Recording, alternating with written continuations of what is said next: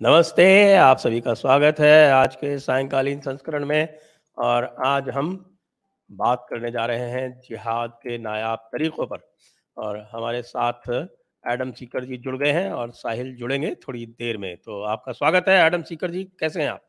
Thank you so very much. और आप लोगों का फेवरेट मुर्तिद आप लोगों के साथ एक बार फिर।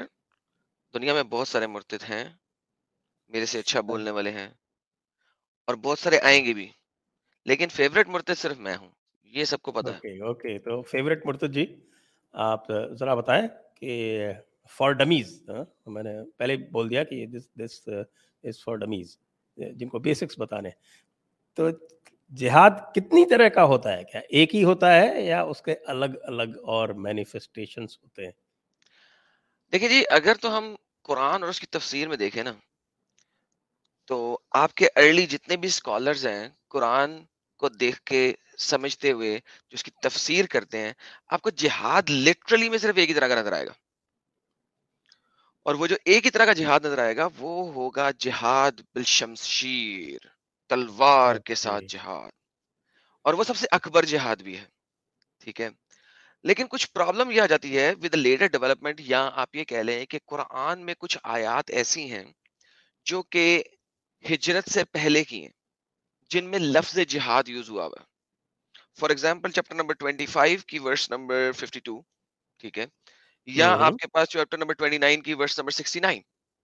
अगर आप इन दोनों आयात को देखें तो ये कह सीरियसली वही रही हैं जो मदीना की आयतें कह रही हैं। मैं पढ़ देता हूं आपको।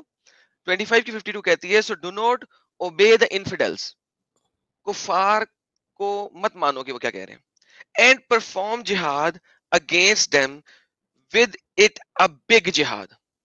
अच्छा, अब प्रॉब्लम ये है कि ये हमारी जो आइडियोलॉजी ऑफ इस्लाम है ना, कि जिहाद जो तलवार वाला जिहाद है वो हिजरत मदीना के बाद आया था, राइट। अब चूंकि ये मक्का की आयत है, तो हमारे जो लेटर ऑन डेवलप करने वाले, इस्लाम डेवलप करने वाले लोग हैं, उन्होंने कहा यार मदीना में तो जिहाद भी फर्ज नहीं हुआ था, तो ये लफ्ज जिहाद यहाँ पे कैसे आ गया, ठीक है। जिहाद तो सपने में ही आया था, तो फिर क्यों नहीं आता? और इसमें सही है। मेरा ये सवाल ये है कि इसी को यूज करके ये लोग जो हैं वो जिहाद अकबर जिहाद असगर इसी 2552 से ही करते हैं। और बिल्कुल सही। इसमें कहीं पर भी असगर और अकबर तो आया नहीं है। बिल्कुल लेकिन नहीं आया। प्रॉब्लम ये होती है कि जो ट्रांसलेशंस हैं उसमें ब्रैकेट में लिखा हुआ है कि आप जो है हाँ जिहाद अकबर करो, कुरान की दलाइल से करो। ये उनके ब्रैकेट्स में आया हुआ है, तो असलियत क्या है? जी। सर यहाँ पे देखिए लिखा हुआ है जिहाद कबीरा, ठीक है। कबीर कहते हैं बड़े को, उसका दूसरा नाम आप अकबर के तौर पे कर सकते हैं। अकबर, लफ्ज अकबर नहीं आया लेकिन कबीर आ गया ना। कबीर मीन्स बड़ा जिहाद, ठीक है। अच्छा, यहाँ पे वो आपको जो आजकल के स्कॉलर हैं वो कहेंगे कुरान के जरिए जिहाद करना यहाँ पे बताया गया, आजकल के स्कॉलर्स, ठीक है। या क्योंकि या वो या कहते हैं कि वजाहिदू हम बी ही, इससे, किससे, वो कहते हैं ये जो लफ्ज बी ही है ना, इसका मतलब है इससे। इससे का मतलब क्या है? इससे का मतलब है कुरान से जिहाद करो, ठीक है। लेकिन अगर हम अर्ली स्कॉलर्स के पास जाएं, ठीक है, वो खुद भी कंफ्यूज है। जैसा कि मैंने कहा कि अर्ली स्कॉलर्स में कंफ्यूज हो जाते हैं। फॉर एग्जाम्पल अगर हम इमाम कुर्तुबी को देखते हैं, तो इमाम कुर्तुबी कहते हैं कि हजरत इब्ने अब्बास ने इसके बारे में फरमाया है कि ये मुराद कुरान है। जैसा कि मैंने आपको बताया, आजकल के स्कॉलर कुरान ले लेते हैं, लेकिन इब्ने ज़ईद ने बताया कि इसका मतलब इस्लाम है, आपने इस्लाम से जिहाद करना है, ठीक है। और फिर एक और शख्स ने आपको क्या बताया कि इससे मुराद तलवार है। फिर कुर्तुबी साहब इसको ऐड करते हैं, वो कहते हैं कि हकीकत से बईद, क्योंकि सूरत मक्की है और कताल के हुक्म से पहले नाजिल हुई है, तो जहाद कबीरा ऐसा जहाद है जिसमें सुस्ती और काहिल का कोई अमल दखल ना हो, सुस्ती ना हो। तो यहाँ पे अल्लाह ताला जो है ना एस्टेब्लिशमेंट कर रहे हैं वो जिहाद जो कि अभी आने वाला है, ठीक है, जिसके अंदर आपने कत्लो कताल करना है। और अल्लाह ने कहा है कि तुम्हारे लिए मुसीबतें होंगी, you will feel pain on that, लेकिन मैं तुम्हें बता रहा हूं कि ये बेहतर है तुम्हारे लिए। लिहाजा अगर हम इस चीज को लेना, तो हम इस चीज को फिर इस اس آیت کو ہم ملا دیتے ہیں قرآن کی چیپٹر نمبر 26 کے ساتھ. لیٹس ایڈ another 29 کے ساتھ. 29 بھی مکن آیت ہے. اس میں اللہ تعالیٰ کیا کہہ رہے ہیں, and those who perform jihad for our sake, جو میرے لیے جہاد کرتا ہے, we will guide them in our ways and surely Allah is with the doers of good. اچھا, جیسے ہی آپ کا ہے نا doers of good, ٹھیک ہے, ویسے ہی آپ کے جو ہے نا تمام کے تمام بندے چیخیں چلانا شروع کر دیں گے, لو جی یہ تو دیکھ لیں آپ, یہ تو جہاد جو ہے یہ ہے ہی اچھا جہاد, ہم صرف گڈ کے لیے جہاد کرتے ہیں. اب آپ کا گڈ کے لیے جہاد گڈ کا کرنا, مطلب کیا ہے؟ ہاں یہ ایک سب سے امپورٹنٹ بات ہے. What is good? Good is what Allah has ordained upon you. What Allah has ordained upon you. جو اللہ نے آپ کو دے دیا وہ گڈ ہے, جو اللہ نے آپ سے لے لیا وہ بیڈ ہے. That's the definition of good and bad in Islam. Full stop. So اب اگر ہم ان دو آیتوں کو لیں اور ابھی ہم مدینی آیتوں میں نہ جائیں, تو then there is a ruling established. وہ جو رولنگ اسٹیبلش ہوئی اس کو سب سے اچھے طریقے سے ایکسپلین کیا ہے ابن قیم الجوزیہ نے. بائی دا وے سیکنڈ ورس میں بھی, سیکنڈ جو ورس میں نے آپ کو دی تھی 29 کی, اس کے اندر بھی ابن قرطبی اور ابن کثیر لکھتے ہیں کہ یہاں تو یہ آیت ایبروگیٹ ہو چکی ہوئی ہے, پرانی ہو چکی ہوئی ہے, ایبروگیٹ ہو چکی ہوئی ہے. قرآن چیپٹر نمبر 22 کی بھی آیت اگر لے لیں, 22 کی 78 بھی لے لیں, اس میں بھی کہتے ہیں یہ تو ایبروگیٹ ہو چکی ہے, نسخ ہو چکی ہوئی ہے. فار ایگزامپل التابعین کی صورت آیت نمبر 16 سے, یا آل عمران کی آیت نمبر 102 سے. لیکن پھر وہ کچھ لوگ یہ کہتے ہیں کہ یار منسوخ نہیں ہوئی, کیونکہ ایک ایسا بھی جہاد ہے جو ہر وقت انسان کے اوپر واجب ہے, جس کو آپ جہاد بن نفس کہتے ہیں. اچھا, یہ اسٹیبلشمنٹ آف آئیڈیاز ہیں. محمد صلی اللہ علیہ وسلم کے پاس اس زمانے میں کہا یہ جاتا ہے کہ لینگویج اپنے عروج پہ تھی, اسی لیے قرآن جو میریکل ہے وہ لینگویج کا میریکل ہے. لیکن آپ دیکھیں کہ کوئی بھی شخص نے قرآن نہیں لکھا نبی کے زمانے میں, تفاسیر نہیں لکھی نبی کے زمانے میں, حدیثیں نہیں لکھی نبی کے زمانے میں. تو بھائی کوئی مجھے بتا سکتا ہے کہ یہ نبی کے زمانے میں لینگویج عروج پہ کیسے تھی؟ Does it make sense in any way or form? تو آپ کا کیا سنجے بھائی, کہنا؟ میرا تو یہ کہنا, آپ بتائیے نا, آپ خود سوچیے, جب لکھا ہی کچھ نہیں گیا تو پھر لینگویج عروج پہ کیسے تھی؟ اور جن لوگوں کے بارے میں, سوری آپ کچھ کہنے لگے تھے؟ میں یہ کہہ رہا تھا کہ اس پہ تو پھر بعد میں چلے جاتے ہیں نا کہ بھئی یہ واقعی 7ویں صدی میں ایسا کچھ ہوا تھا یا کہ بعد میں سارا کا سارا گڑھا گیا ہے, یہاں پہ آ اس جاتی کے ہے اوپر بات. لاسٹ ٹائم ہم نے ایک شو کیا تھا, لیکن let's not go there I think. اچھا, اب ہم ابن قیم الجوزیہ سے انڈرسٹینڈنگ لیتے ہیں ان تمام چیزوں کی, and then میں آپ کو شرح میں لے کے جاؤں گا ادنت السالک اکارڈنگ ٹو امام شافعی رحمہ اللہ. لیکن ابن قیم الجوزیہ کہتے ہیں کہ جب ہم قرآن کی ان تمام آیتوں کو لے کے دیکھتے ہیں ان کلیکشن, میں نے آپ کو تین آیتیں دی ہیں جو کہ مکن ہیں, باقی سب مدنن ہیں. 78 ٹائم لفظ جہاد یوز ہوا اسلام قرآن میں, ٹھیک ہے. ان تین کو 78. چھوڑ کے باقی سب جگہ پہ آپ دیکھیں گے نا تو صرف قتل و قتال, تلوار مارنے کے لیے.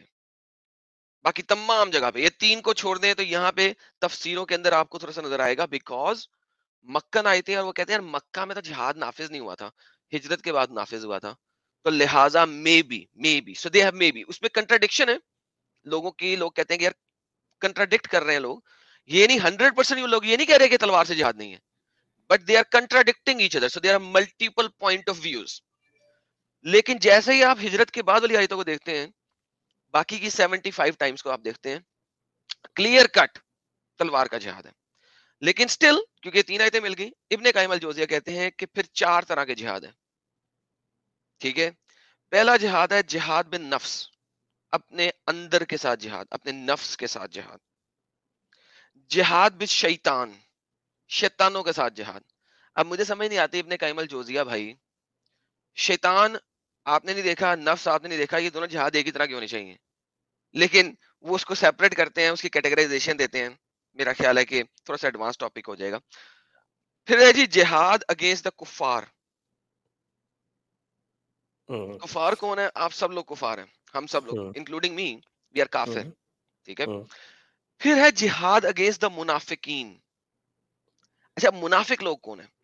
منافق لوگ وہ ہیں جو کہ مسلمان ہیں, who are actually Muslims, لیکن وہ اللہ کے قوانین کے اوپر عمل نہیں کر رہے.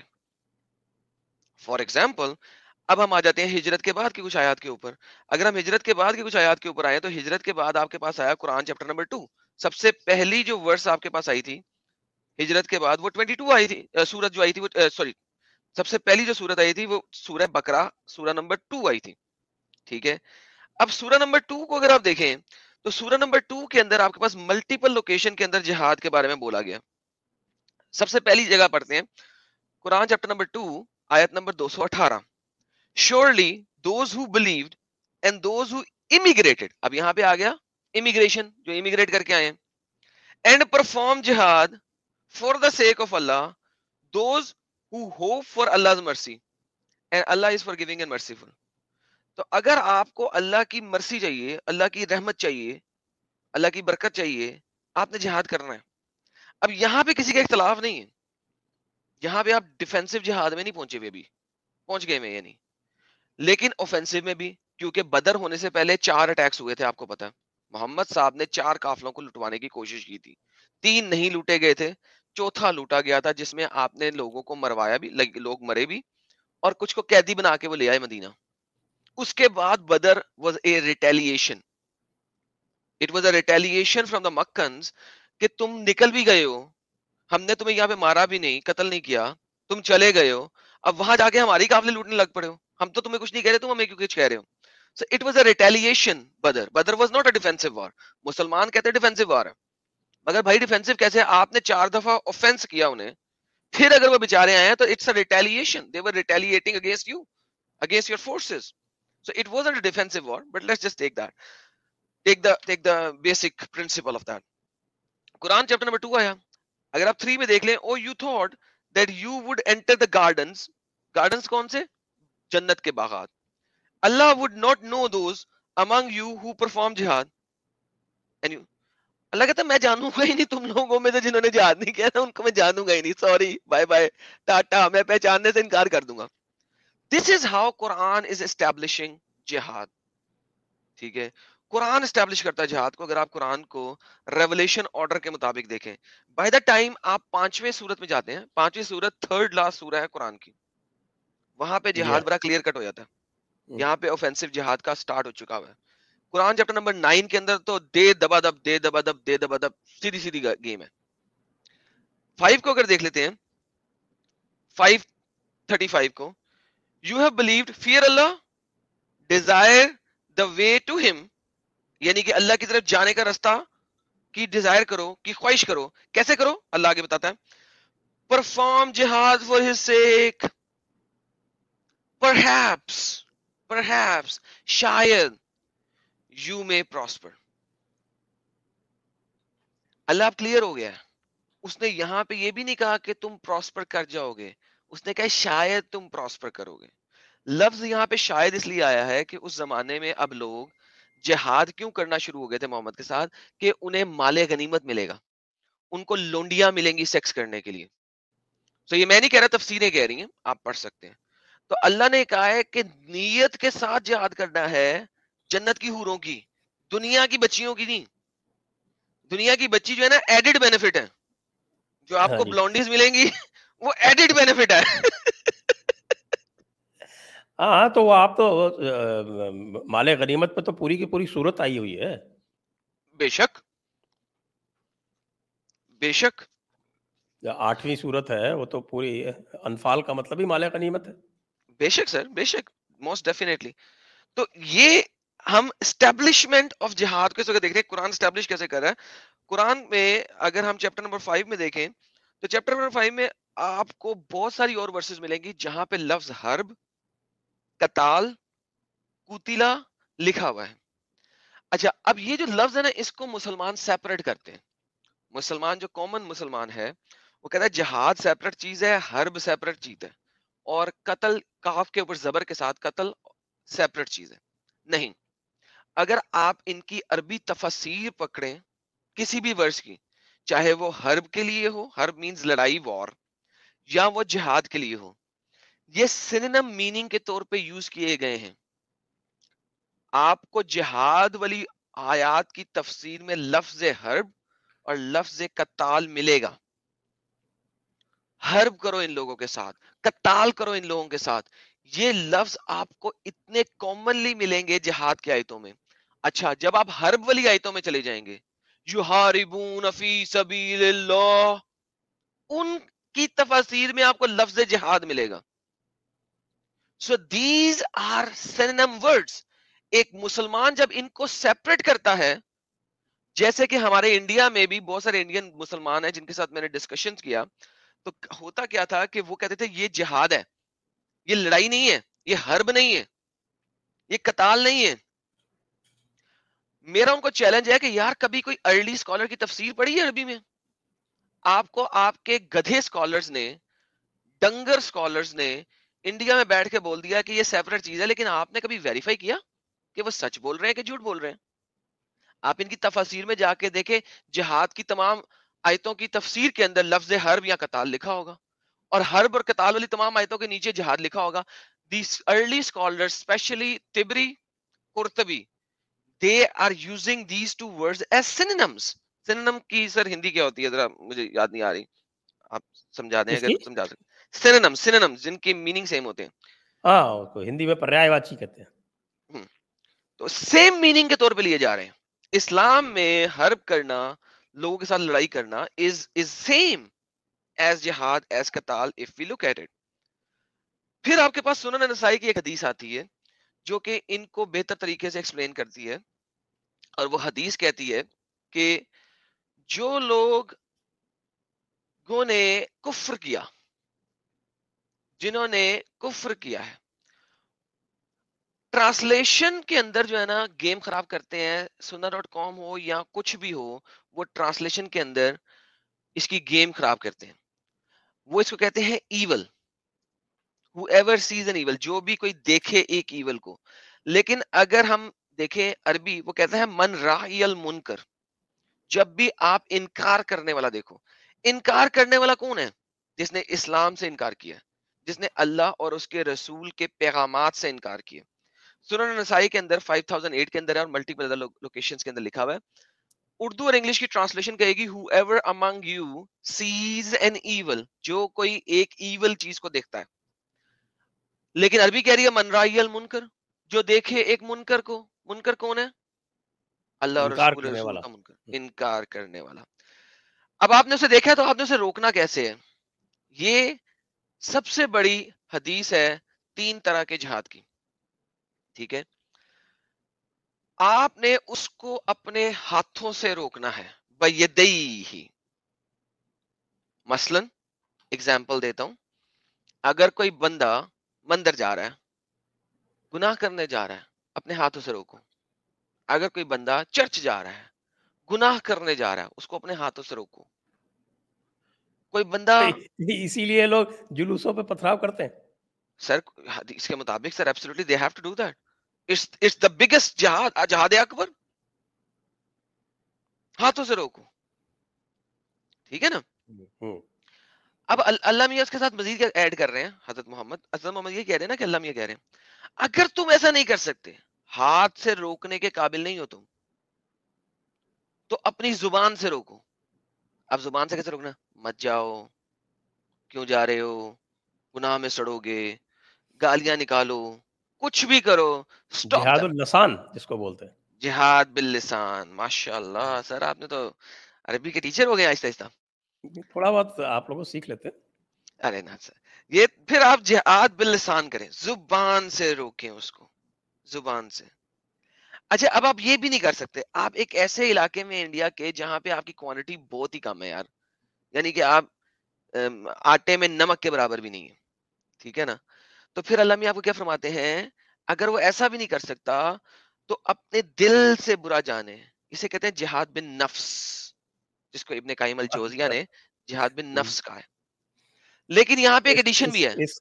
اس کا جو ہے وہ بہت سارے جو ہے وہ مولانا جب وہ ہمارے لوگوں کے ساتھ میں ہوتے ہیں تو اس کا ترجمہ یہ کرتے ہیں کہ جہاد بن نفس کا مطلب ہوتا ہے کہ اپنے آپ خود سے جہاد کرو.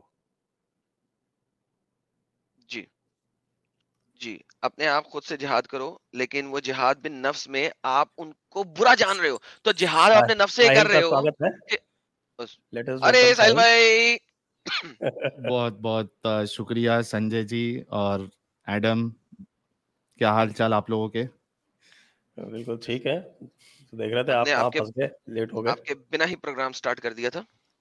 ہاں میں اصل میں پھنس گیا تھا. میں نے سنجے جی کو میسج بھی بھیجا ویڈیو کے ساتھ کہ کہاں پھنسا ہوا ہوں.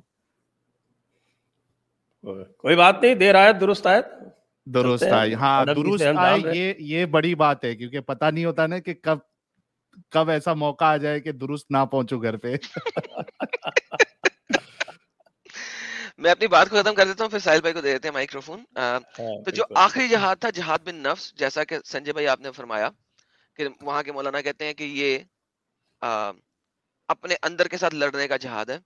تو سر یہ آپ اپنے اندر کے ساتھ لڑ رہے ہیں, کیوں لڑ رہے ہیں؟ کیونکہ آپ دیکھ رہے ہیں کہ ایک ہندو جو ہے وہ مورتی لے کے جا رہا ہے اور وہ اس کی پرستش کر رہا ہے, اور آپ کو لڑائی کرنی ہے, آپ کو اسے ہاتھوں سے روکنا ہے, جیسا کہ حدیث کا پہلا پارٹ کہتا ہے کہ جہاد کرو ہاتھوں کے ساتھ, لیکن آپ نہیں روک سک رہے. پھر دوسرا پارٹ یہ ہے کہ آپ نے اسے منہ سے برا بلا کہنا ہے, لیکن آپ اتنے کم ہو کہ آپ اسے منہ سے بھی برا بلا نہیں کہہ سک رہے. تو ایک پکا اور سچا مومن اپنے اندر کے ساتھ لڑ رہا ہے, اپنے آپ کے ساتھ لڑائی کر رہا ہے, غصے میں ہے, اپنا غصہ قابو کر رہا ہے, اپنے اندر سے لڑائی کر رہا ہے کہ میں اس کو روک نہیں سک رہا, میں اس کو برا بلا نہیں کہہ سک رہا. یہ ہے جہاد بن نفس اس وقت, اور اس کو اللہ کہتے ہیں کہ ویکسٹ آف ایمان ہے, یہ تمہارا کمزور ترین ایمان ہے. تو ایک حساب سے وہ بات صحیح کر رہے ہیں, لیکن پوری نہیں بتا رہے کہ وہ جو اندر سے لڑ رہے ہیں وہ کیوں لڑ رہے ہیں. وہ پوری بات نہیں بتا رہے, لیکن بتا صحیح رہے ہیں. جی اب ہم ساحل جی کو ویلکم کر لیتے ہیں. ساحل جی, ہم بات کر رہے ہیں جہاد کے طرح طرح کے جو طور طریقے ہیں جن کے بارے میں بولتے ہیں کہ صاحب, تو یہی ایڈم بتا رہے تھے, آپ کا کیا وچار ہے؟ جی شکریہ سب سے پہلے تو سنجے جی موقع دینے کے لیے. اینڈ آئی ایم شیور کہ ایڈم نے تو پوری پول کھول دی ہوگی.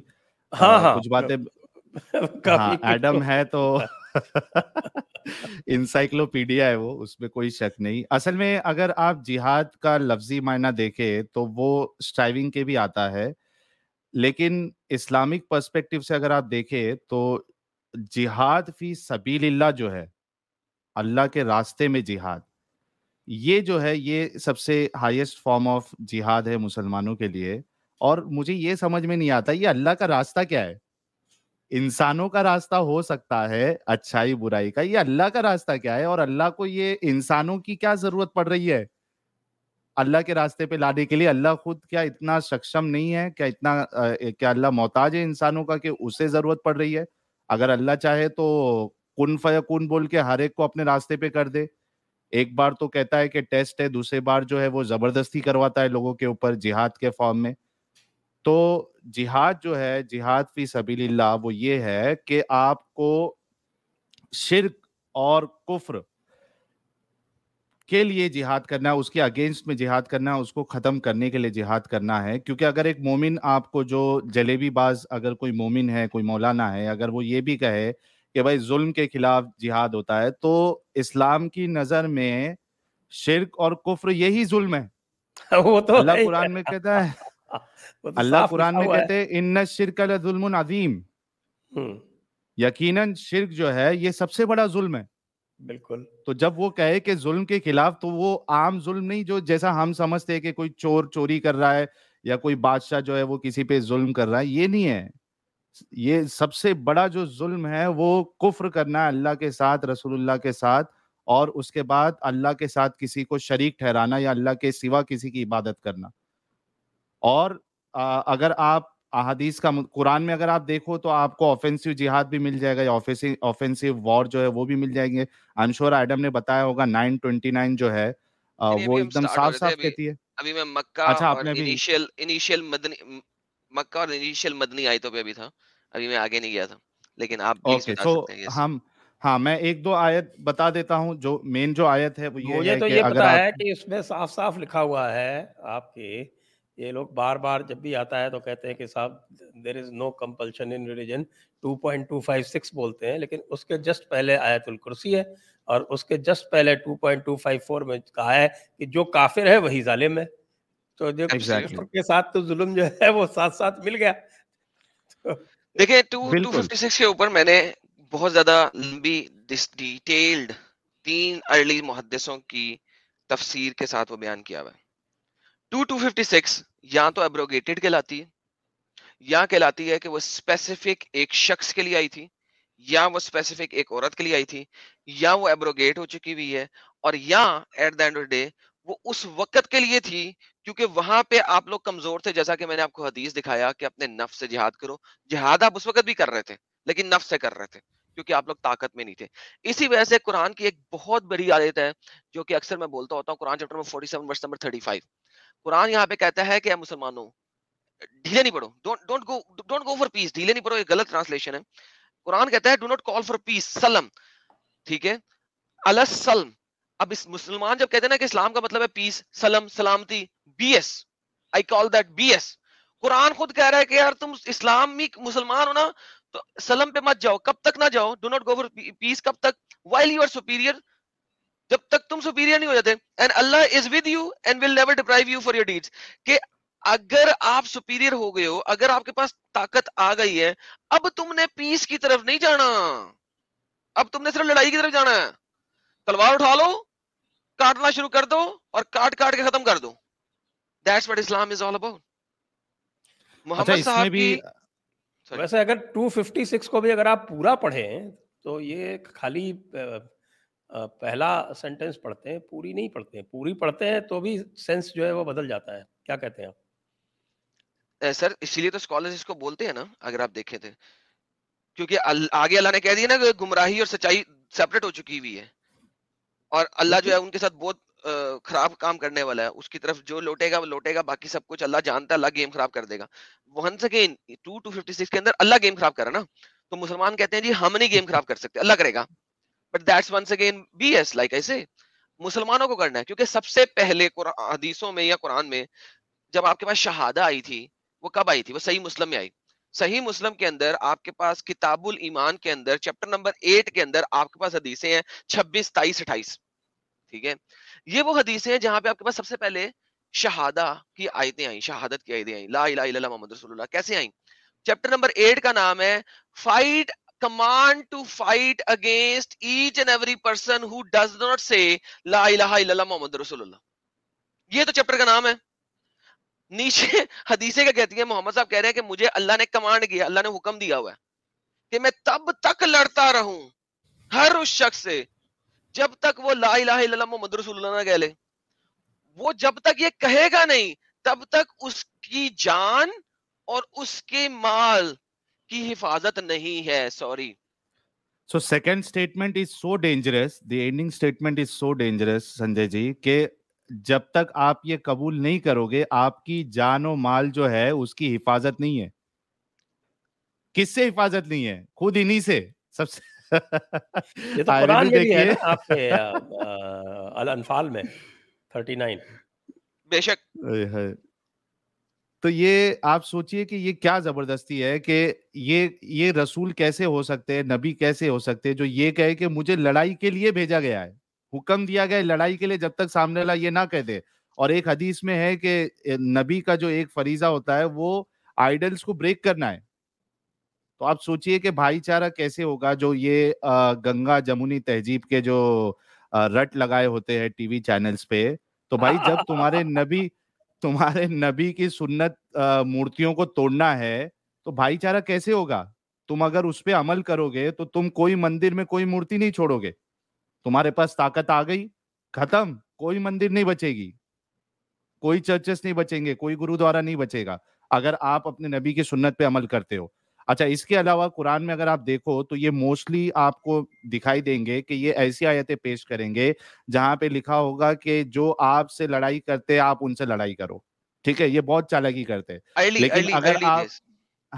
لیکن اگر آپ جو سب سے آخری سورہ اتری ہے اس کی اگر 9 کی 29 سورہ توبہ کی 29 آیت اگر پڑھو, اس میں کوئی شرط نہیں ہے, کہ آپ سے کوئی لڑائی کر رہا ہے تب آپ کو لڑائی کرنا ہے, کوئی شرط نہیں. سیدھا سا ایک اللہ نے حکم دیا ہے, قاتل الذین لا یؤمنون باللہ وبالیوم الآخر ولا یحرمون ما حرم اللہ ورسولہ ولا بائے بائے.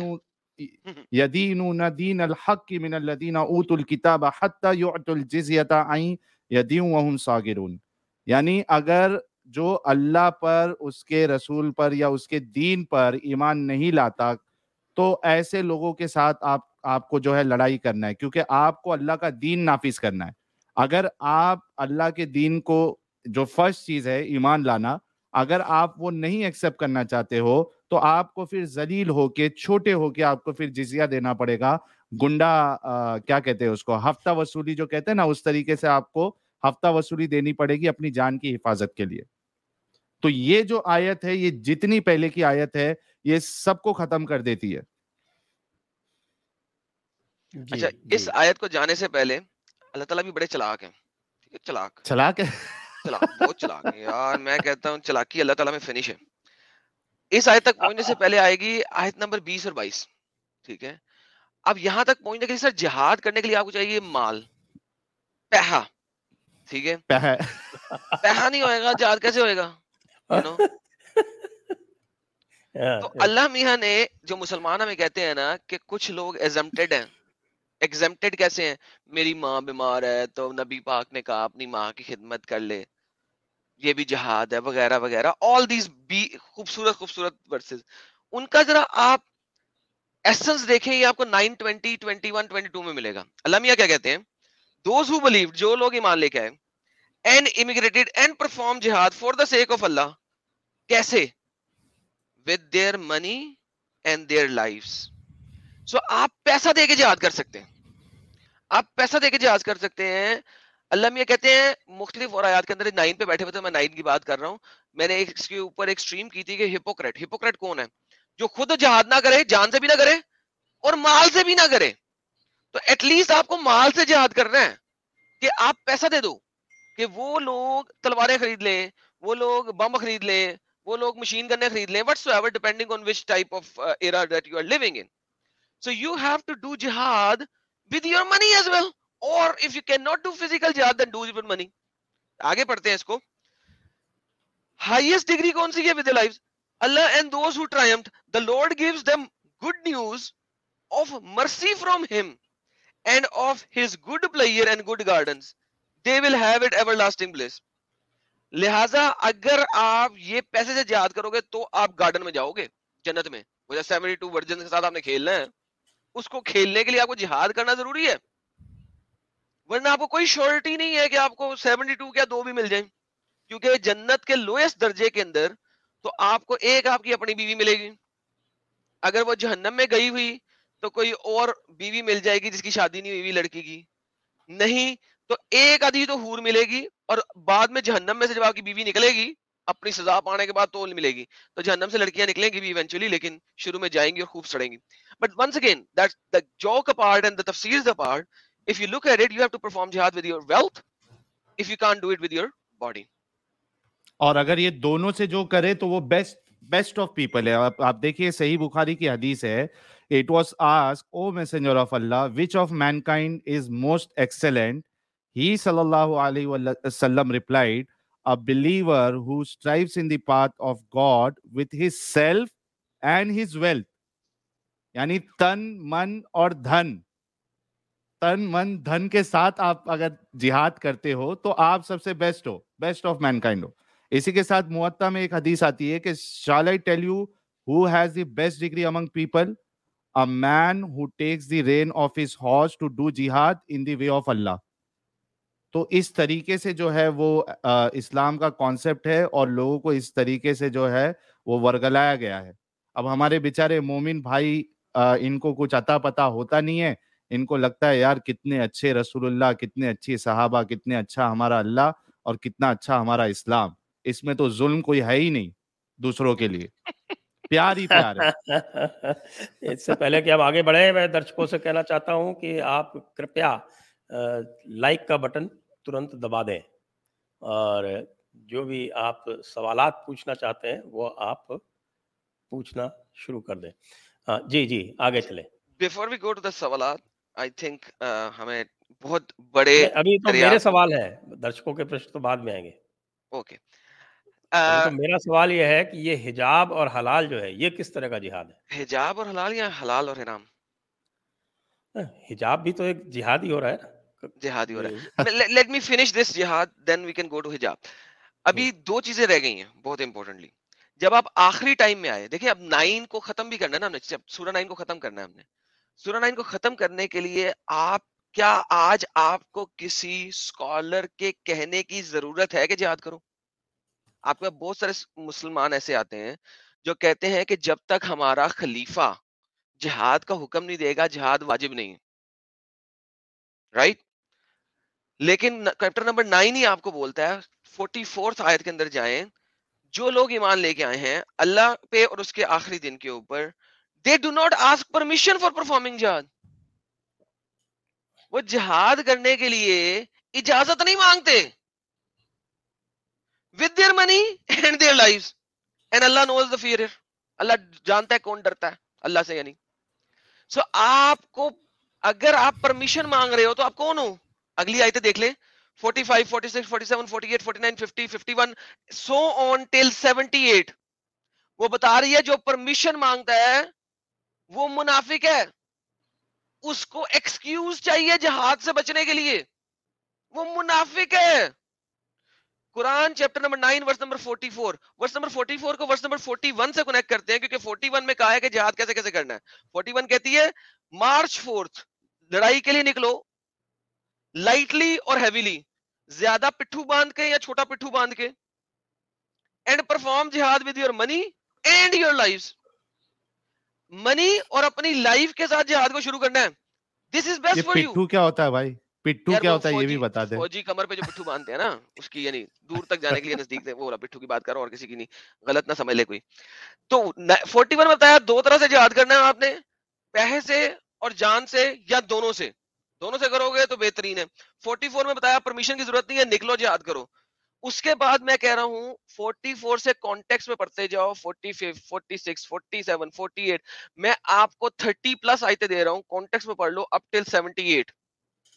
اللہ صرف یہی سمجھانے کی کوشش کر رہا ہے کہ ابے اور ڈنگر, اگر تو جہاد پہ نہ نکلا, ٹھیک ہے, تو منافق ہے, تو ہپوکریٹ ہے, تو جہنم میں سڑے گا, جہنم کے نچلے درجے پہ جلے گا.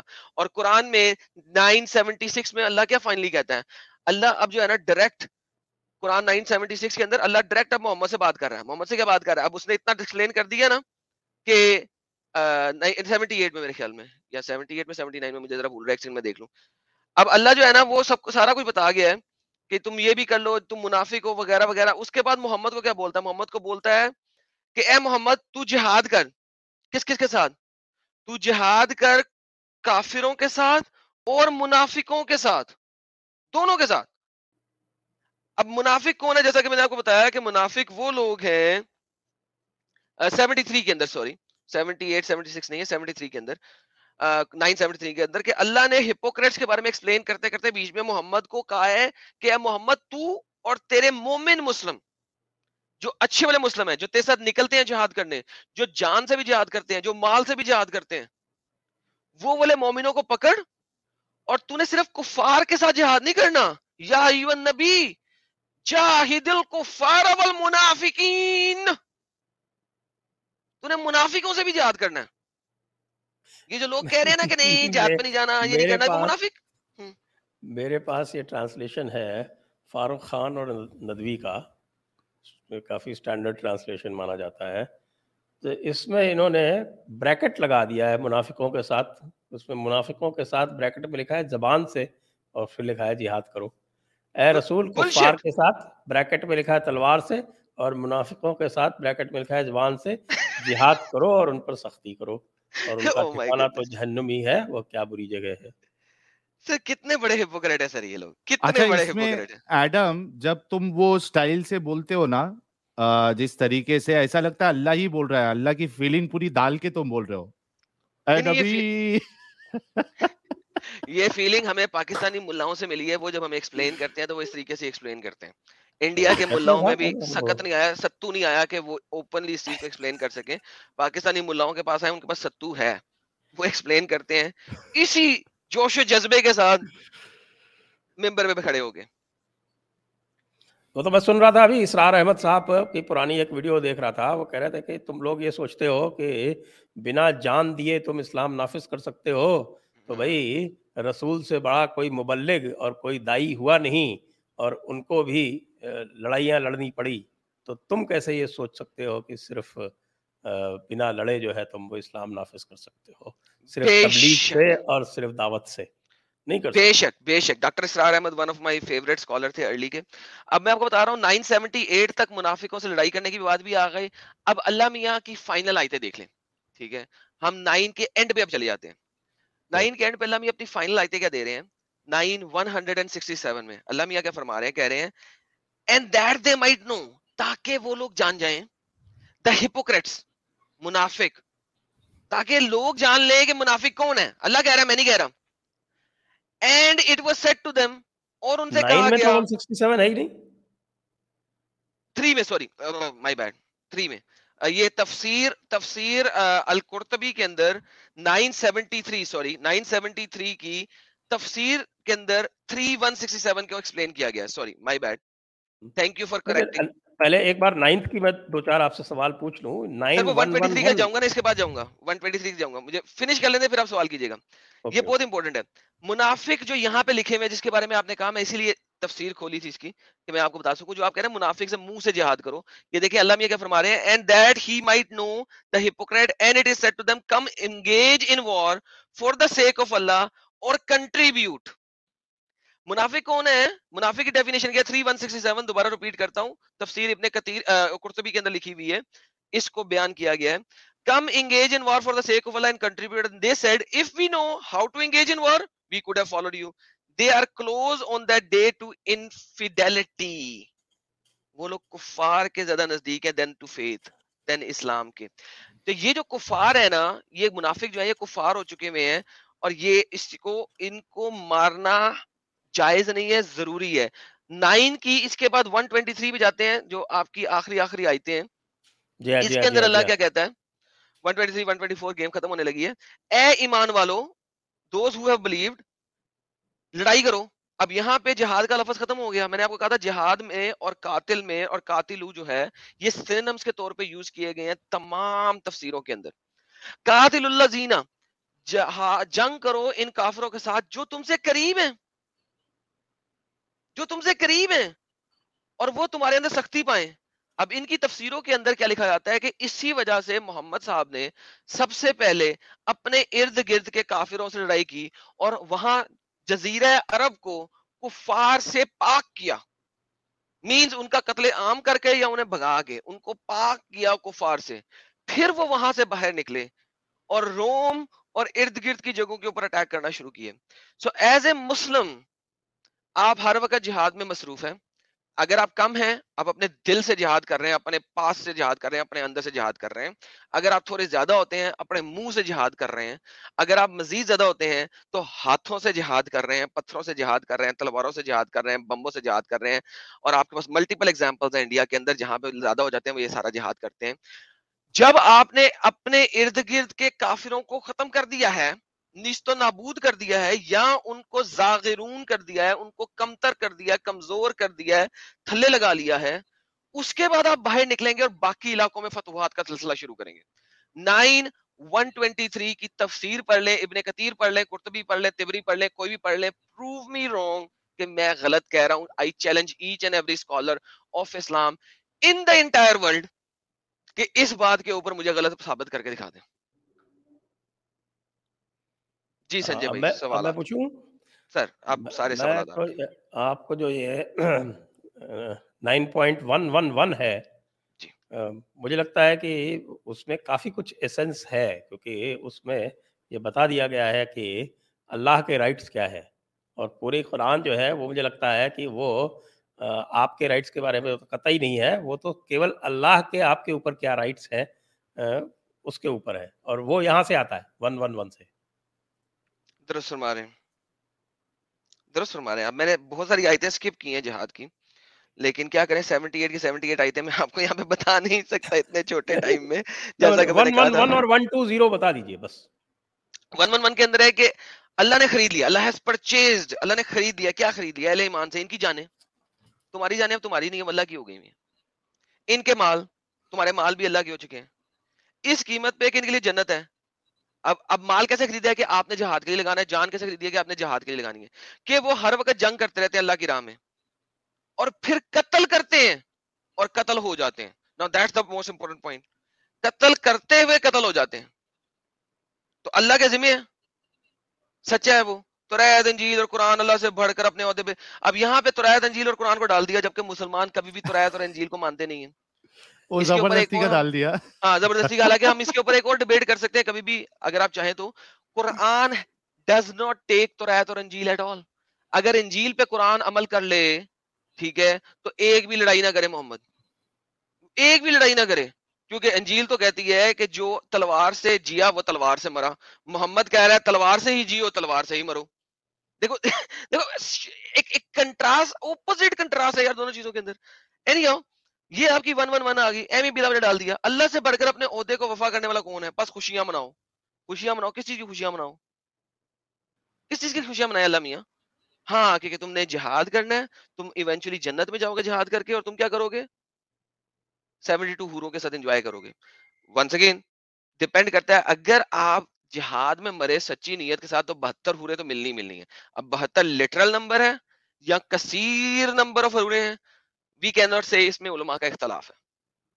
اچھا ایڈم, یہ جو سیم آیت ہے 111, اگر کوئی تھوڑی غور کر کے پڑھے اور کسی کے اندر تھوڑا سا کامن سینس ہوگا تو اس کو بالکل سمجھ میں آئے گا کہ وہ انسان نہیں ہوتے جو دوسرے کے کندھوں پر بندوق لگا کر گولی مارتے, حملہ کرتے دوسرے کے کندھوں پر. آپ دیکھو بالکل صاف صاف آپ کو نظر آئے گا کہ یہ کوئی اللہ کا نام لے کر اس کے کندھے پہ رکھ کے گولی چلا رہا ہے. حقیقت یہ ہے کہ اللہ نے مومنوں سے ان کے نفس اور ان کے مال جنت کے بدلے خرید لیے ہیں. وہ اللہ کی راہ میں لڑتے اور مارتے اور مرتے ہیں. ان سے جنت کا وعدہ اللہ کے ذمے ایک پختہ وعدہ ہے. اب سوچو کہ یہ آپ کو نہیں لگتا کہ یہ جو لکھ رہا ہے اصل میں وہی اللہ ہے؟ یہ اللہ کے کندھے پہ بندوق رکھ کے گولیاں چلا رہا ہے. بالکل بالکل. اب تو دیکھیں یہ قرآن اگر مومنوں کو اللہ کیوں کی نہیں کتاب سمجھ ہے, میں آتا ہے؟ سر اس کو ذرا دوسرے طریقے سے ایڈ کرتا ہوں میں آپ کی بات کو. قرآن اگر اللہ کی کتاب ہے تو اللہ کو کہنا چاہیے میں نے خرید لیا, رائٹ. یہاں پہ یہاں پہ قرآن کیا کہہ رہا ہے؟ اللہ نے خرید لیا تمہاری جان. ان اللہ, تھرڈ پرسن کے اندر. اس کا مطلب ہے محمد بول رہا ہے کہ اللہ نے خرید لی ہے اہل ایمان سے کی جانیں. اب محمد کو لڑائی چاہیے, محمد کو فتوحات چاہیے, محمد کو کنگ شپ چاہیے, محمد کو زمین چاہیے. اس نے اللہ کے اوپر ڈال دی, کندھے پہ رکھ کے بندوق چلا لی, مسلمانوں نے چلوا لی اور سیکھ لی, انجوائے کر لی. جیسے کہا جاتا ہے نا کہ محمد ہی اللہ ہے, یا کیا, اللہ is the fake ID of آف محمد. And I will agree Shaktimaan with you. Gangadhar ہی شکتیمان ہے, شکتیمان ہی گنگادھر ہے. ایسا بولیے سنجے جی.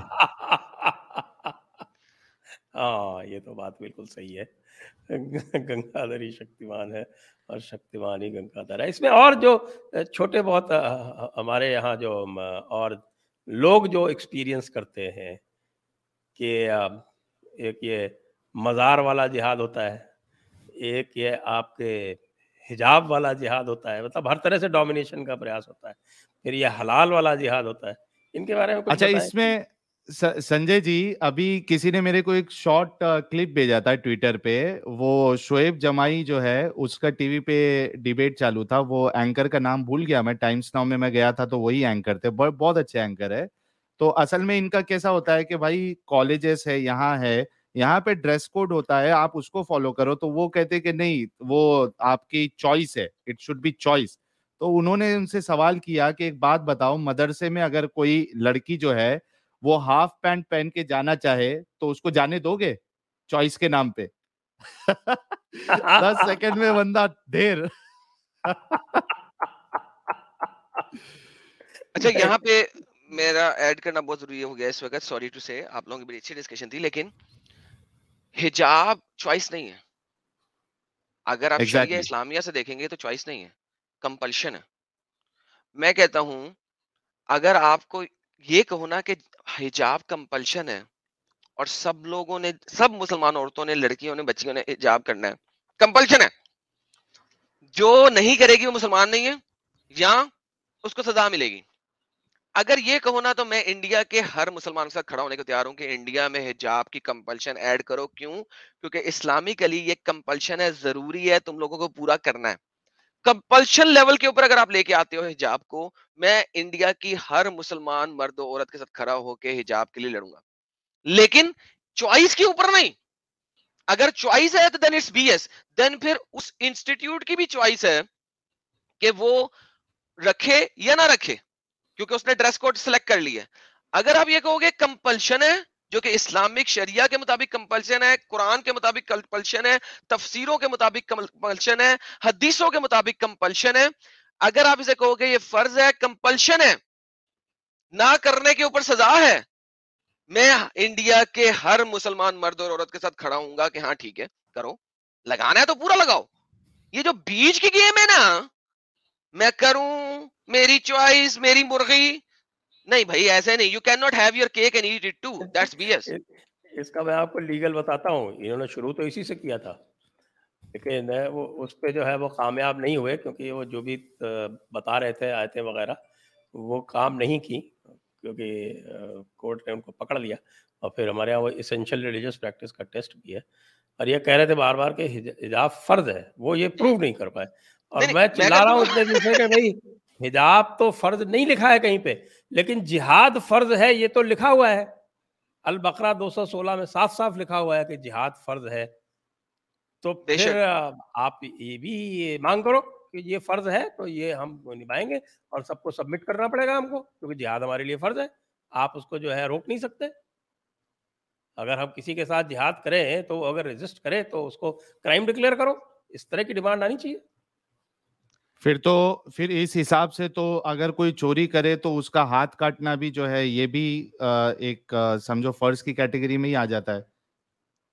It is first, کیونکہ اللہ کے احکامات کو آپ نے پورا کرنا فرض ہے. فتاوی عالمگیری پڑھو نا, آپ نے فتاوی عالمگیری پڑھی ہے؟ میں نے پڑھی سر. آپ نے پڑھی ہے نا؟ میں نے اس کا ہندی میں ٹرانسلیشن کر دیا ابھی 3rd والیوم کا, باقی چل رہے ہیں ابھی.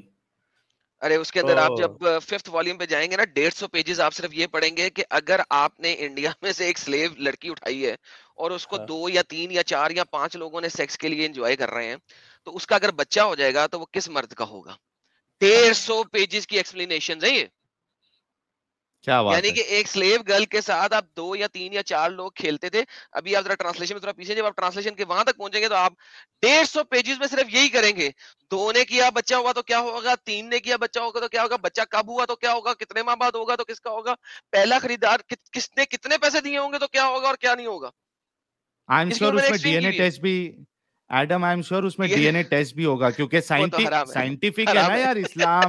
اسلام قرآن یہ سب سائنٹیفک ہے ایک دم, تو اس میں ڈی این اے ٹیسٹ بھی ہوگا. وہ پورے 1500 اپنا 150 پیجز میں کس کا بچہ ہے پتا کرنے کے لیے. ارے وہ سائنٹیفک سے یاد آیا, وہ آپ کے وہ مفتی یاسر جو تھے, انہوں نے بڑا اچھا بتایا تھا کہ قرآن کیوں سائنٹیفک ہے. کیوں ہے کیا بتایا تھا؟ یاد کریے آپ کو, وہ جو سچوالا جی کے ساتھ آپ نے ڈیبیٹ کرائی تھی نا, یاسر, مفتی یاسر, تو اس میں پتہ نہیں انہوں نے کچھ نمبرز پہ ارے اس کے اوپر تو میں نے ایک سٹریم کر کے اس کو پورا اس کی پول کھول کی تھی, میں کس طریقے سے دھوکہ دیا تھا انہوں نے. میں نے ایک ہی سوال کیا تھا کہ یہ جو آپ 23 سال لے رہے ہو قرآن کے نازل ہونے کا, یہ ایگزیکٹ جو ہے آپ ثابت کر دو, کب نازل ہونا سٹارٹ ہوا وہ ڈیٹ, اور جو آخری آیت نازل ہوئی اس کو 23 سال ایگزیکٹ 23 سال ثابت کرو, تبھی تو جا کے آپ کو 23 کا نمبر لے سکتے ہو نا. میکس میں آپ جو ہے 23 آپ نے ایسی لے لیا اور اس سے ریزلٹ نکال رہے ہو ایک دم, یعنی ریزلٹ ایگزیکٹ نکال رہے ہو, اور جو نمبر لیا ہے وہ ایسی جس کا کوئی ثبوت ہی نہیں ہے. اس سے بڑی دھوکہ بازی کیا ہو سکتی ہے؟ سبحان اللہ سبحان اللہ. جہاد کو صرف فنش کرتے ہیں. حلال حجاب ہو گیا, اب حلال ہے, حلال جہاد پہ آتے ہیں. جہاد کو اب ختم کرتے ہیں. جہاد کو میں ختم کرنے لگا ہوں, اس کے بعد سوالات لینے کو میں تیار ہو جائیں گے ہم لوگ, کیونکہ آپ کا ٹائم کم ہے. میں ٹائم کے اوپر بار بار دیکھ رہا ہوں. سر جہاد جو لڑائی والا جہاد ہے, اس کو لیٹر آن ڈیولپمنٹ کے اندر جہاد کو فرض کفایہ کہا گیا ہے. فرض کفایہ ایک ایسی چیز ہوتی ہے جس کو سب لوگوں کو کرنے کی ضرورت نہیں ہوتی. اگر کچھ لوگ اس کو انڈرٹیک کر لیں تو وہ سب لوگوں کی طرف سے ادا ہو جاتا ہے. ایک عام سے فرض کفایہ کی اگزامپل میں دیتا ہوں. اگر ایک محلے میں کسی بندے کا دیہانت ہو جائے, مر جائے کسی مسلمان کا, تو اس کے جنازے میں اس محلے سے اگر کچھ لوگ بھی چلے جائیں تو پورے اس محلے کے لیے وہ ادا ہو گیا. لیکن اگر ایک بھی بندہ نہیں گیا تو پورا وہ محلہ گنہگار ہو گیا. دس از کالڈ فرض کفایہ. اسلام آپ کو ملکوں کی قید سے باہر نکالتا ہے. اسلام آپ کو کہتا ہے آپ کے پاس دو در ہیں. در کہتے ہیں گھر کو, ٹھیک ہے. ایک گھر کا نام ہے دارالاسلام, دوسرے گھر کا نام ہے دارالحرب, لڑائی کا دیش, جہاد کا دیش, ٹھیک ہے.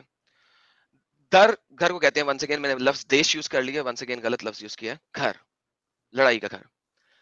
اب آپ فرض کفایہ کے اگر اوپر آ جاتے ہیں تو فرض کفایہ میں اگر پوری اسلامک کنٹریز کے اندر سے کچھ لوگ بھی ہر وقت جہاد کا فریضہ انجام دے رہے ہیں تو وہ پوری اسلامک کنٹری کے لیے جہاد پورا کر رہے ہیں. کچھ لوگ بھی اگر کر رہے ہیں. اب آپ کے پاس میجورٹی مسلم جو کہ منافقین لیول کے اوپر ہیں, یا وہ تقیہ, حیال, ادب الدجال کا استعمال کرتے ہیں, وہ کہتے ہیں IS اور یہ ساری جو تنظیمیں ہیں وہ ٹیررسٹ آرگنائزیشنز ہیں. یہ ویسٹرن ورلڈ کہتی ہے, نان مسلم کہتے ہیں, وہ لوگ ان کے ساتھ ایڈ کر لیتے ہیں, یا وہ کہتے ہیں یار extremist Muslims, these are extreme Muslims. Bullshit, sorry to say that, this is again BS. کیونکہ جہاد فرض کفایہ ہے. ان لوگوں کو بھی پتا ہے کہ اگر کچھ مسلمان بھی کر رہے ہیں for the longer period of time, ہمیشہ کوئی نہ کوئی قوم اگر کر رہی ہے تو اٹ از سفیشینٹ کہ یہ سارے لوگ اس کے اندر ایڈ ہو گئے ہیں اور ان کو اس کا ثواب مل گیا ہے. اسی وجہ سے ان تنظیموں کو پیسہ مسلم آرگنائزیشنز دے رہی ہیں. اس کے لیے ہم شریعہ اسلامیہ کے اندر جاتے ہیں. کتاب ہے عمدۃ السالک, انگریزی ٹرانسلیشن کے اندر سے ریلائنس آف ٹریولر کہتے ہیں. اس کا صفحہ نمبر 559 یہ تو انڈر شفیع سیکشن, شفعی ہے نا, یہ شفعی ہے شاید, جی شافی, امام شافی, شافعی. جی شافعی. انڈر سیکشن O 9.0 وہ کہتے ہیں, انگلش ٹرانسلیشن پڑھ رہا ہوں ریلائنس آف ٹریولر کی, جو کہ الازہر یونیورسٹی نے ایجپٹ کی نے اپروو ٹرانسلیشن ہے, وہ پڑھ رہا ہوں. جہاد means to war against non Muslims and it is etymologically derived from the word مجاہدہ. once again, جہاد جہد سے نکلا ہے جس کا مطلب ہے جدوجہد, BS. کیونکہ اسلامically جہاد ورڈ نکلا ہے مجاہدہ سے, signifying warfare to establish the religion. So ہمارے آج کل کے اسکالر جو بولتے ہیں کہ جہاد ورڈ جہد سے نکلا ہے اور جہاد کا مطلب ہے اسٹرگل, تو ہم انٹرنلی بھی اسٹرگل کر رہے ہیں تو ہم جہاد کر رہے ہیں. ان کو امب کا پتہ نہیں ہے. اگر وہ اپنی ہی شریعہ پڑھ لیں جس کو وہ انڈیا میں نافذ کروانا چاہتے ہیں, تو جہاد نکلا ہے مجاہدہ سے, صفحہ نمبر 599 انڈر سیکشن O 9.0. اور اس کا کیا مطلب ہے؟ signifying warfare to establish the religion. That's it. That's how it works. اسی پیج میں نیچے اگر آپ دیکھیں گے تو پھر آپ کو کہتے ہیں کہ جو یہ 600 پیج پہ چلے جائیں, O 9.1 پہ چلے جائیں, 599 میں انہوں نے یہ بتانے کے بعد مختلف قرآن کی آیتیں دے دی, بات ختم کر دی. اس پیج کے نیچے قرآن کی آیتیں, 600 پیج نیکسٹ پیج پہ چلے جائیں, O 9.1, تو کیا کہا جاتا ہے؟ جہاد is a communal obligation. When enough people perform it to successfully accomplish it, it is no longer obligatory on other. یہ آگے آپ کے پاس فرض کفایہ کمیونل ہے, ہر کسی نے نہیں کرنی, کچھ لوگوں نے کر لی, بات ختم. اس وقت دنیا میں 20 میجر آرگنائزیشن ہے سنی جہاد کی, اور 6 میجر آرگنائزیشن ہے شیعہ جہاد کی, جن کو کہ آپ ٹیررسٹ آرگنائزیشن سے جانتے ہیں اور مانتے ہیں. Does not matter. Islamically they are on the right path. وہ لوگ جہاد کر رہے ہیں. مسلمان کہتے ہیں کہ جناب وہ لوگ تو مسلموں کو بھی مار رہے ہیں, لہٰذا وہ جہاد نہیں کر سکتے. ابھی ہم نے قرآن 9:73 پڑھا کہ محمد کو کہا گیا ہے جہاد کرو مسلمانوں کے ساتھ بھی, منافقوں کے ساتھ بھی, جس کو آپ نے کہا کہ آج کل کے لوگ بریکٹوں میں ڈال رہے ہیں زبان سے. نو نو نو نو, دیر از نتھنگ لائک زبان سے. کافر اللہ زینہ کسا کفروا والمنافقین, کافروں کے ساتھ اور منافقوں کے ساتھ. منافق کون ہے؟ مسلمان. تو وہ جو لوگ کافر آرگنائزیشنز ہیں جن کو یہ لوگ ایکسٹریمسٹ آرگنائزیشنز کہتے ہیں, جو کہ اصل میں جہادی تنظیمیں ہیں, وہ لوگ اگر مسلمانوں کو مار رہے ہیں تو قرآن کے مطابق مار رہے ہیں, کیونکہ قرآن نے بول دیا ہے کہ منافقوں کو مار سکتے ہیں, ان کے ساتھ جہاد کرنا ہے آپ نے. They are not doing anything wrong. اور یہ آپ کو شریعہ مینول امام شافی کا صفحہ نمبر 600 سیکشن 09.1 بتاتا ہے. وہ مزید بتاتا ہے کہ حدیث کے مطابق, ایک حدیث ہے محمد کی, he who provides the equipment for a soldier in jihad has himself performed jihad. صفحہ نمبر 600. لہٰذا اگر آپ فزیکلی خود نہیں جا رہے, پیسہ دے دو, گولیاں بھیج دو, بندوق بھیج دو, تلوار بھیج دو, بم بھیج دو, وٹ ایور. اگر آپ خود نہیں جا سکتے فزیکلی تو آپ پیسے سے جہاد کرو, جیسا کہ میں نے آپ کو ملٹیپل ورسز بتائیں کہ پیسے سے جہاد ہوگا یا فزیکل ایبل باڈی نے فزیکلی جا کے جہاد کرنا ہے. نیکسٹ پیج پہ لے جاتے ہیں, پیج نمبر 601 سیکشن 09.4. یہاں پہ کیا بتایا جا رہا ہے؟ یہاں بتایا جا رہا ہے every able bodied man who has reached the age of puberty and is sane, کہ وہ کون کون جہاد کر سکتا ہے؟ ایوری ایبل باڈی, جو دماغ رکھتا ہے, پاگل پاگل نہیں ہے, اس کے اوپر جہاد فرض ہے, جو پیوبرٹی کو پہنچ چکا ہے, یعنی کہ 11-12 سال کا لڑکا, 11-12 سال کا لڑکا, he has to start performing جہاد. لیکن once again کیونکہ یہ کمیونل obligation ہے, لہٰذا اگر اس کمیونٹی میں سے کچھ لوگ بھی چلے گئے ہیں تو that's it, اس کی طرف سے بھی ادا ہو چکا ہے. اچھا, اگر ہم پیج نمبر 602 کے اوپر چلے جاتے ہیں, اگلے پیج پہ سیکشن 09.8, وہاں پہ کیا آتا ہے؟ وہاں پہ آتا ہے کہ خلیفہ وقت نے اس وقت جوز اور کرسچنز اور زوراسٹرینز کے خلاف جہاد شروع کیا تھا. یہ اب ریفرنس دے رہا ہے کیونکہ اس وقت علاقے کے ارد گرد جوز, کرسچین اور زوراسٹرینز ہی تھے. زوراسٹرینز وہ ہیں جو آگ پرست ہیں, جو ایرانی لوگ ہیں, ٹھیک ہے, وہی لوگ تھے. اب جہاد will continue to kill them unless they become Muslim اور they pay جزیہ. اب یہاں پہ اس نے 929 کو ایڈ کر دیا. آگے آتا ہے 603 کے اوپر سیکشن 09.9, ٹھیک ہے, کہ یہ اب کیا کریں, یہ ریفرنسز دے رہے ہیں کہ اس وقت میں کیا کیا ہوا, اپنی جسٹیفیکیشن کہ انہوں نے 599 کے اندر, 600 کے اندر اور 601 کے اندر کیا کیا بتایا, اس کی جسٹیفیکیشن آگے سے ایکسپلین کر رہا ہے وہ کہ کس طریقے سے بتایا. ٹھیک ہے, the Khalif is to engage in the war with all other people unless they accept Islam and no jizya can be paid like the case of Jews, Christians and Zoroastrian. Now یہاں پہ یہ ہے کہ امام شافی والے لوگوں نے India پہ اٹیک نہیں کیا تھا, اس لیے ہندو میجورٹی یہاں پہ بچ گئی. ٹھیک ہے, حنفی لوگ آئے تھے یہاں پہ اٹیک کرنے, مالکی لوگ آئے تھے یہاں پہ اٹیک کرنے. ان کے مطابق جزیہ نون جوز, کرسچن اور زوراسٹرین سے بھی لیا جا سکتا ہے, اس لیے یہاں پہ جزیہ امپلیمنٹیشن ہوئی. اگر شافی اسلام کے لوگ یہاں پہ اٹیک کرتے تو یا تو قتل کرنا ہے کافروں مشرکوں کا, یا ان کو اسلام میں داخل کرنا ہے. تیسری کوئی چیز نہیں ہے, کیونکہ وہ جو جزیہ والی آیت ہے اس کو وہ لیتے ہیں صرف جوز, کرسچن اور زوراسٹرینز کے لیے. اہل کتاب, اہل کتاب اور زوراسٹرینز بھی ایڈ کر دیں, کیونکہ محمد نے اس ایک وقت زوراسٹرین لوگوں کے جب ہم ساتھ ہسٹری میں جائیں گے تو ہم پائیں گے کہ جو ترکوں نے ہی یہ جو شافی والے تھے ان کو مار مار کے بھگا دیا تھا عراق سے. تو یہ تو ترکوں نے سارا کا سارا یہ حنفی. ارے پہلے ان کی بہت, سنجے جی, پہلے ان کی بہت آپس میں لڑائی ہوتی تھی, یہ شافعی ہے, حنبلی ہے. ابھی جائیں گے تو پھر وہ بہت لمبا ہو جائے گا. مجھے لگتا ہے کہ اب ہمیں نہیں, یہ آج کے جو مقلد ہے یہ مسلمانوں کو دھوکہ دیتے ہیں کہ بھائی چاروں مسلک حق ہے, کوئی ایک دوسرے سے لڑائی نہیں کرتا ہے.